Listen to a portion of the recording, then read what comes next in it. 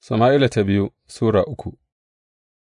Aka daɗe ana yaƙi tsakanin gidan Shawulu da gidan Dawuda, Dawuda kuwa ya yi ta ƙara ƙarfi, yayinda gidan Shawulu ya yi ta raguwa da ƙarfi. An haifa wa Dawuda ’ya'ya maza a Hebron. Ɗansa na fari shi ne Amnon ɗan Ahinowam mutuniyar Yezireyel, na biyu shi ne Kiliyab ɗan Abigiyel, gwauruwar Nabal mutumin Karmel, na uku shi ne Absalom ɗan Ma'aka, ’yar Talmai, sarkin Geshur, na huɗu shi ne Adoniya ɗan Haggit, na biyar shi ne Shefatiya ɗan Abital, na shida kuma shi ne Itireyam ɗan Igla matar Dawuda. An haifi waɗannan wa Dawuda a Hebron. Abner ya koma ɓangaren Dawuda. Sa'ad da ake yaƙi tsakanin gidan Shawulu da gidan Dawuda, sai Abner ya yi ta ƙarfafa matsayinsa a gidan Shawulu. To, Shawulu yana da ƙwarƙwara da ake kira Rizfa, ’yar Aiya, sai Ish Boshet ya ce wa Abner, Don me kake kwana da ƙwarƙwarar mahaifina? Abner ya fusata saboda abin da Ish Boshet ya ce, sai ya ce, Kana tsammani ni mai cin amana ne? Kana zato ni mai goyon bayan Yahuda ne?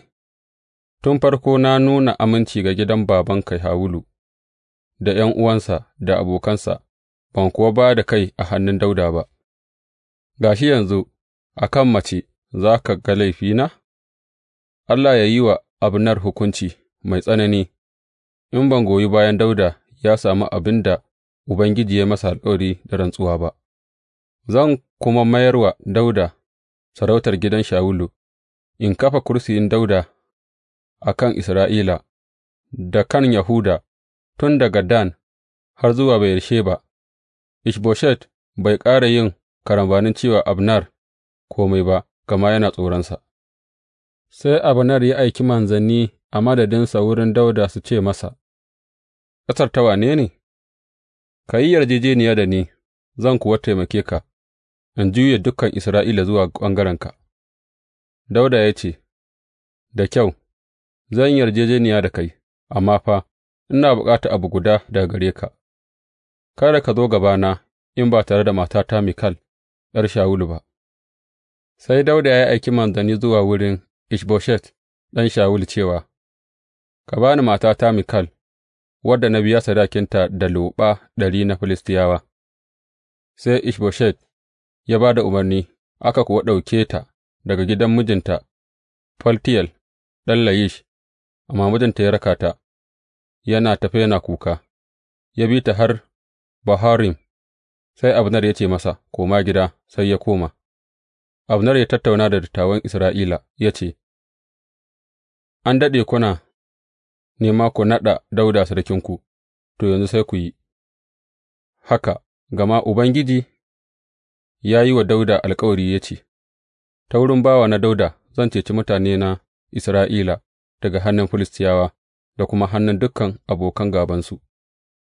Abner kuma ya yi magana da mutane Benyamin da kansa sa'an nan ya tafi Hebron ya gaya wa Dawuda ko mene ne Isra'ila da kuma dukan gidan Benyamin suke so su yi. Sa'ad da Abner, wanda yake tare da mutanen 20 suka zo wurin Dawuda a Hebron, Dawuda ya shirya masa liyafa tare da mutanensa. Sai Abner ya ce wa Dawuda, Bari in tafi nan da nan in tattara dukan Isra'ila wa ranka yă daɗe, sarki, saboda su yi alkawari da kai, ka kuma yi mulki bisa dukansu yadda ranka yake so. Saboda haka Dawuda ya sallami Abner, ya kuwa tafi lafiya. Yowab ya kashe Abner. Ba a jima ba sai mutanen Dawuda da Yowab suka dawo daga hari, suka kawo ganima da yawa tare da su. Abner kuwa ya riga ya bar Dawuda a Hebron, domin Dawuda ya sallame shi, shi kuma ya tafi lafiya. Sa'ad da Yowab da dukan sojoji suka dawo, aka gaya masa cewa Abner ɗan Ner ya zo wurin sarki, sarki kuwa ya sallame shi, ya kuma tafi lafiya. Sai Yowab ya je wurin sarki ya ce, Me kenan ka yi?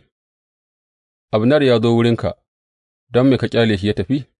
Ga shi kuwa ya tafi, ka san Abner ɗan Ner ya zo ne ya ruɗe ka, ya ga fitarka da shigarka, ya kuma binciki kome da kake yi.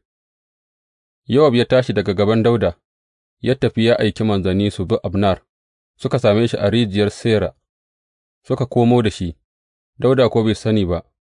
To, da Abner ya komo Hebron, Yowab ya ratse da shi zuwa hanyar shigar gari, kamar zai gana da shi a kaɗaice, amma a can ya soki Abner a ciki, ya kashe shi, don yă rama mutuwar ɗan'uwansa Asahel.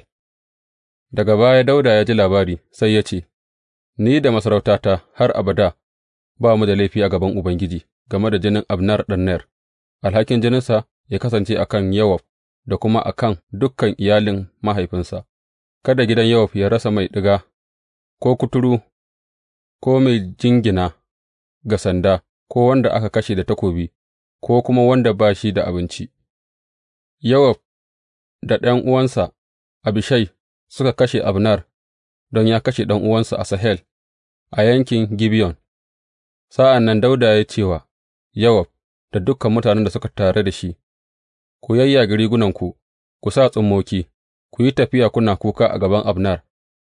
Sarki Dawuda kansa ya bi masu ɗaukar gawar daga baya, suka binne Abner a Hebron, sarki kuwa ya ɗaga murya ya yi kuka a kabarin Abner.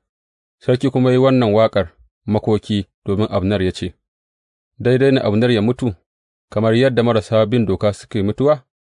Hannuwanka ba a ɗaure suke ba, ƙafafunka ba a dabaibaye suke ba, ka mutu kamar waɗanda suke mutuwa a hannun mugaye. Sai dukan mutane suka sāke fashe da kuka saboda shi, sa'an nan duk suka zo suka roƙi Dawuda ya ci wani abu tun rana ba ta fāɗi ba, amma Dawuda ya rantse ya ce, Bari Allah ya hukunta ni, in na ɗanɗana abinci ko wani abu kafin rana ta fāɗi. Dukan mutane suka lura, suka kuma ji daɗi ƙwarai, tabbatacce kome da sarki ya yi, ya gamshe su, saboda haka a ranar dukan mutane da dukan Isra'ila suka gane sarki ba shi da hannu a kisan Abner ɗan Ner. Sa'an nan sarki ya ce wa mutanensa, Ba ku gane cewa ɗan sarki kuma babban mutum ya mutu a ƙasar Isra'ila a yau ba?